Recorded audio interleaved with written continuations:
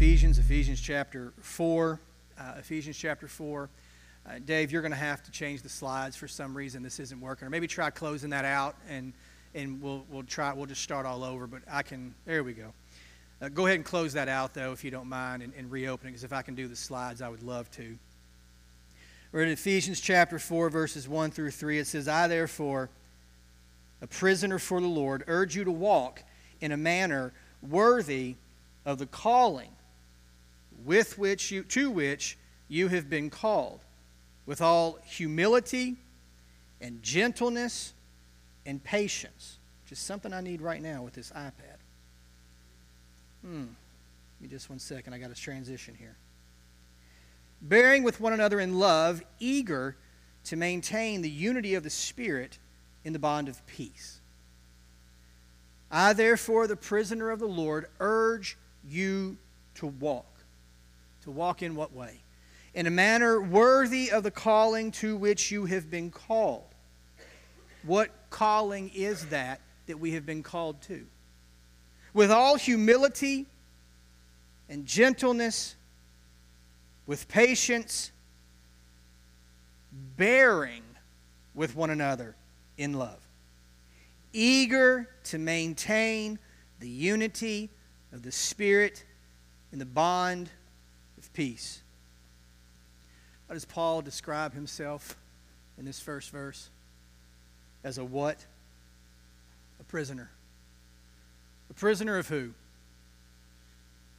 A prisoner of the Lord. The word prisoner implies a captive, one who is controlled by or who is under the authority of someone else. Paul is saying, I am a prisoner, or I am a captive, if you will, to the Lord. And as a prisoner of the Lord, or as one who is under the authority of the Lord, one who is being led by or controlled by the Lord, how does the Lord do that? How is it that we are what does it mean to be a prisoner of the Lord, and how is it that we are under His authority? Paul tells us in the book of Romans that there are things that he doesn't want to do that he finds himself doing. You ever find yourself in that position? There are things that he wishes he could do, or the things that he wants to do that he doesn't do. In other words, there are times when he knows what the right thing is, and sometimes he doesn't do the right thing, and sometimes he does the wrong thing. And if you get to the end of Romans 7, he makes a statement where he says, "O wretched man that I am, who shall deliver me from the body of this death?" That word deliver means who will reconcile, who will remove me, or who will cut away the power of this body that I live in? Who will be able to give me the victory over the power of my flesh?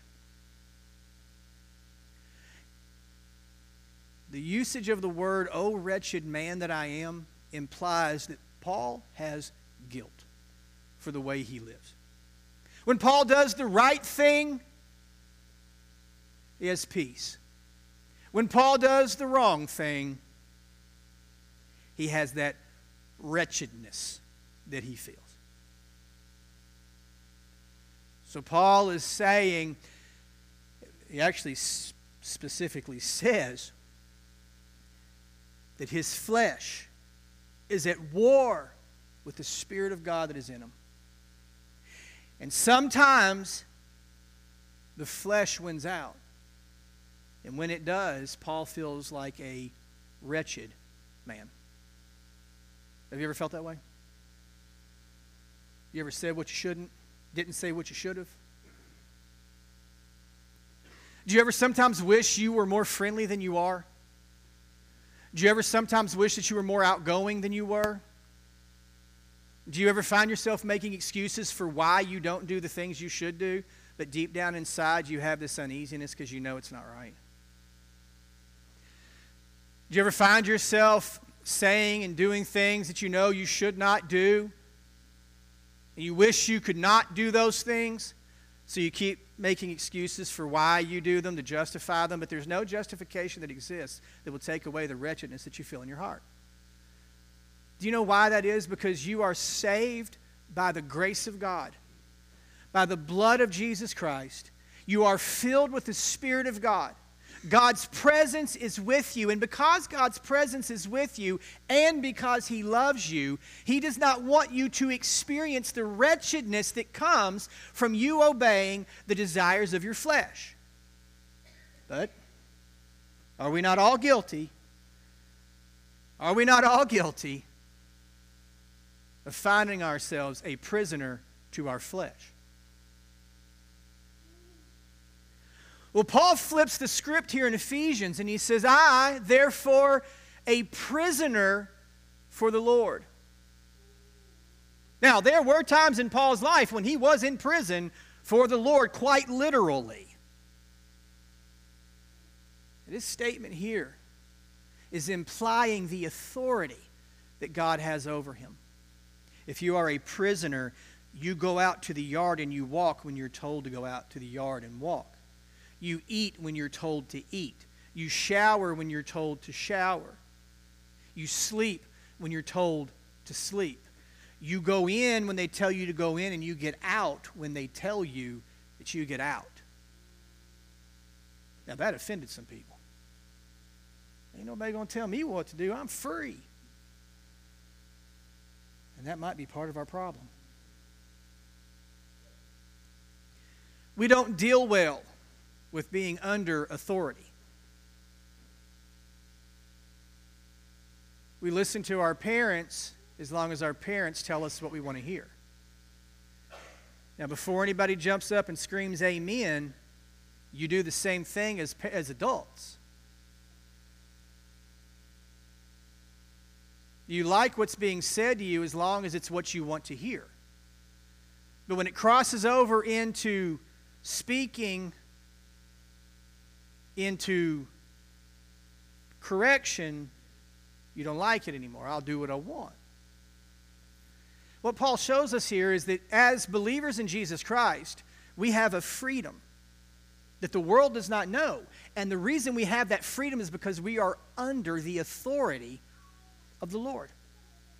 And being one who is under the authority of the Lord, is it not the will of God that we experience His peace and His joy and His happiness? And in order for us to be able to experience those things, we have to walk in such a way or live in such a way. I thought that was a mouse and it scared me to death. We have a rogue toy got loose up here. Fear not, there are no mice in the church house. People watching online, man, I should have went this morning. I should have braved the rain and come. There's excitement when I'm not there. We are told, Paul says, I urge you to walk or to live out, to do, to go and say and do the things that the Lord would lead us to do. And how should we walk? In a manner worthy of the calling to which you have been called. What does this mean? A manner worthy of the calling to which you have been called. Who is our chief? Who is our example? Is it not Christ? In the book of Philippians chapter 2, Paul says that Jesus considered it not wrong to be considered equal with God because He was God. He is God. But even though He was equal with God, He made Himself. He lowered Himself. He made Himself of lower stature by becoming a human being like you and I. And then He went even further and took on Himself the form of a servant. And not just a servant, but He made Himself subservient to death itself. In other words, the God who created everything, with simply saying it, now lays down His life and dies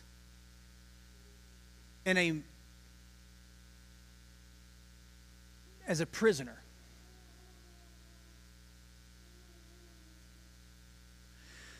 In doing this, He set for us an example of how we should live our lives. If you were God and someone cursed you, what would you do? You remember a while back in a message, I think this really bothered some people. I listened to an old man one time, a preacher, and he said, babies are cute and they're so cuddly, and they're so beautiful, and they're so sweet. Could you imagine if a baby had the strength of a grown man and you didn't give them their bottle or their toy or their pacifier? What would they do? What would they do? What would you do if you had the power of God when you perceived that you had been offended, that someone had wronged you? What would you do? Now, before you give me that line of, I would love them and forgive them, well, then why didn't you do that last week when you didn't have that power?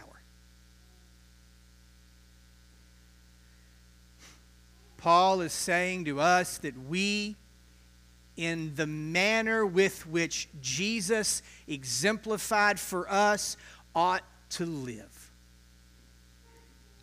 When Jesus was lied about, what did he do? When Jesus was talked about, what did he do? When Jesus was persecuted, what did he do? When Jesus was hauled before the authorities and falsely accused, what did he do? When Jesus was questioned and asked to give an account for his actions, what did he do? When Jesus was led away from Pilate's hall to be scourged, what did he do? When Jesus was tied to the whipping post and lashed with the cat of nine tails, bits of glass, bone, steel fragments, braided into a whip, wrapped around his abdomen, his back, until the bits of metal and bone and glass dug into the floor. What did he do? What did he do? They led him away from there and paraded him naked through the city, forcing him to carry his own cross. What did he do? The spikes were driven through his wrists and through his feet, and he was hung unceremoniously in front of all public. What did he do? You know what he said? There are two statements recorded. One, my God, why have you forsaken me? Two, Father, forgive them, for they know not what they do. I don't think any of us can fathom what it was like for Jesus to be hanging on the cross and what he was feeling, what he was experiencing at that time. But even in a situation such as that, he never opened his mouth.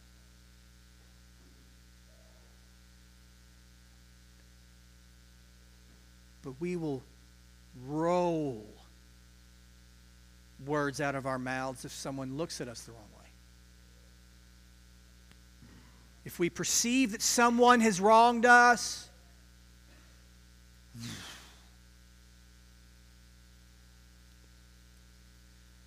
do you think that maybe we imprison ourselves with our own words sometimes? When we could be setting ourselves free with our words. Oh, no, hold on, I'm not becoming one of those guys. What I mean by that is this.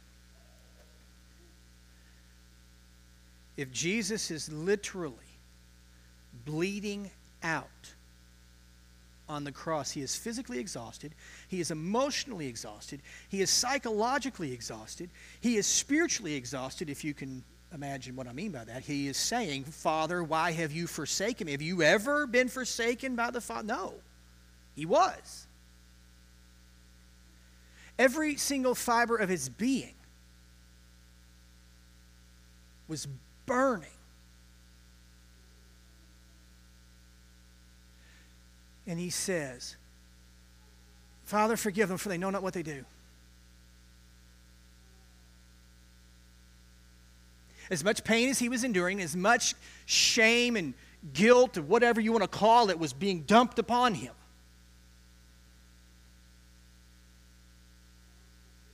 When he opened his mouth, what he said was, Father, bless these people who are doing me wrong. but we have left a trail of tears across the county, across our lifetime, of idle words that we have spoken. Now, I know Grandma don't want you to cuss, and all of us in this room would have to agree that sometimes our mouth has gotten the better of us. Amen. But idle words does not imply cuss words. Do you know what it means for a car to idle? It means it's just sitting still, but it's running. It's sitting still, but it's running. It's called a holding pattern. Chris, am I saying that right? Holding pattern? Where the plane is in a static state, it's just moving along, cruising. It's in a holding pattern, same altitude, it's not deviating.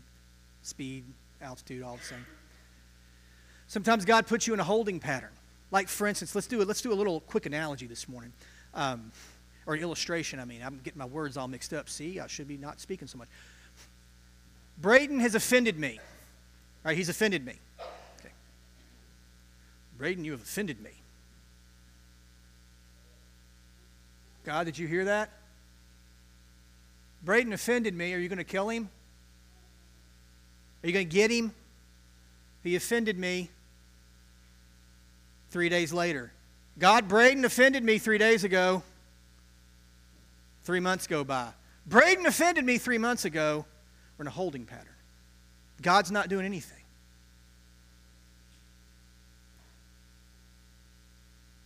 Now 3 months have passed. What have I said about Braden?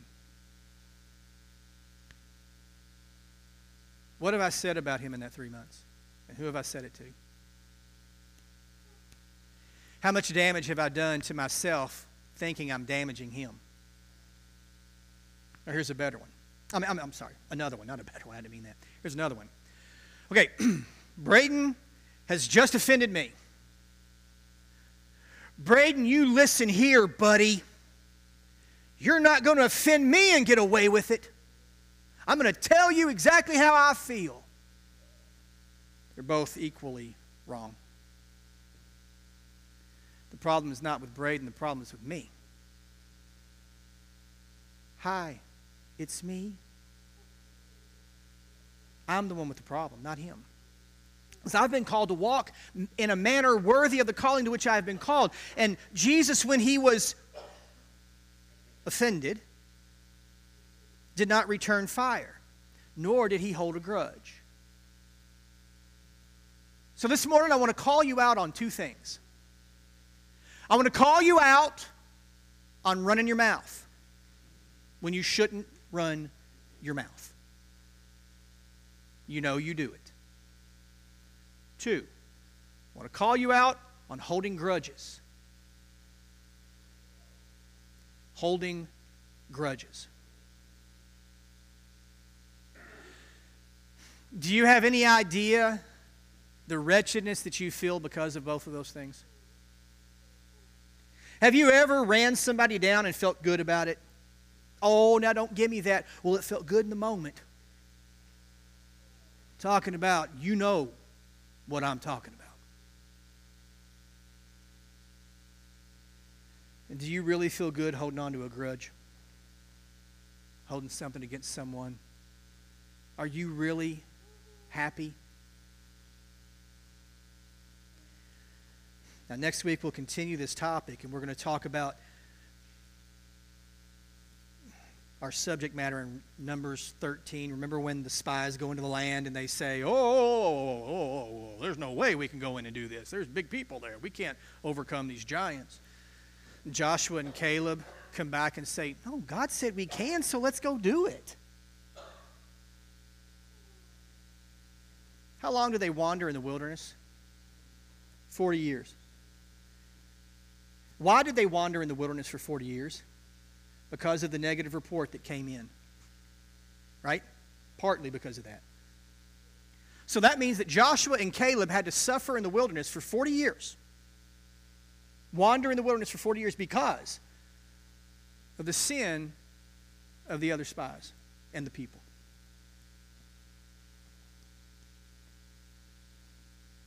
But you never hear Joshua or Caleb complain, do you? They endure it. They walked worthy of the manner to which they've been called. Do you think you could walk for 40 years with an offense that had happened to you and no one ever said they were sorry for it? Do you think they would make you better or bitter? Do you think bitterness is healing you and helping you? Or do you think bitterness is hurting you and killing you? Why does Paul say to us to walk worthy of the manner of the calling to which we've been called? Why does he tell us to do that? Because he loves us? One.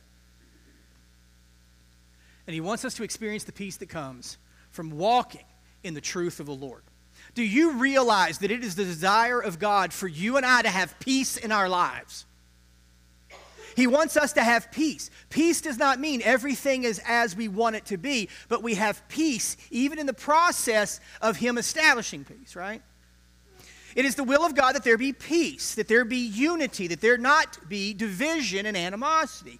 If the presence of the Lord brings freedom, then that means that there must be the absence of the contentions that would bring about enslavement.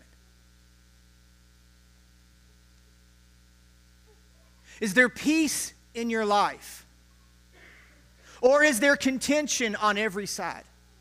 Is there turmoil in your marriage, your family, your finances, your job, your relationship with people in the community? Is there turmoil and tension, or is there peace?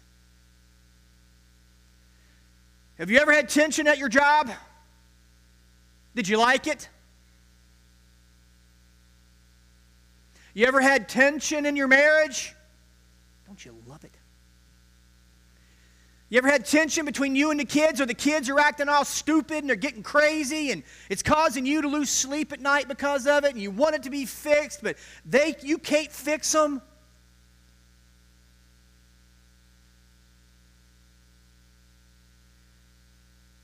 Have you ever run around when you shouldn't be running around? Have you ever gotten drunk when you shouldn't have gotten drunk? Have you ever brought about things in your own life that brought about contention and took away the peace that you had? Of course. Don't you want peace? Aren't you tired of all the drama? Aren't you just sick of all the arguing and fighting? Aren't you tired of kindergarten lessons on, well, don't say this and don't do... Don't you get tired of it? Don't you just want peace? Well, here's how you have peace in your life.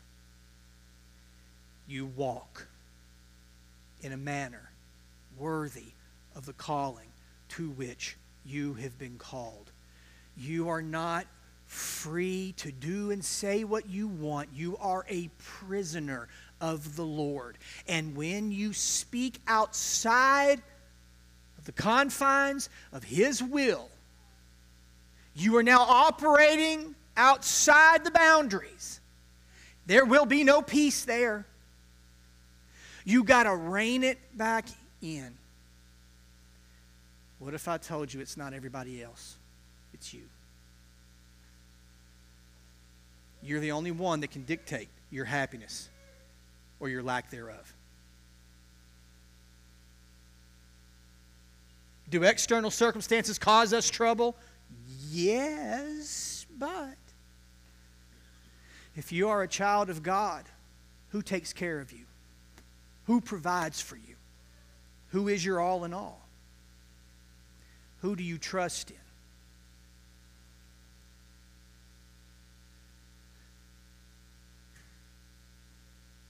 So watch what you say. Watch your words. Watch your words. Don't respond to evil with evil. You're a child of God. Greater is He that is in you than he that is in the world. You have the power to respond positively when someone acts negatively towards you. Don't compound it. Be like those magnets that oppose. When someone comes at you with a instead of you going, oh yeah, well, you go, no. I'm not going to participate in that. I'm going to love you, and I'm going to bless you instead of cursing you. Does that make any sense at all? Any sense at all?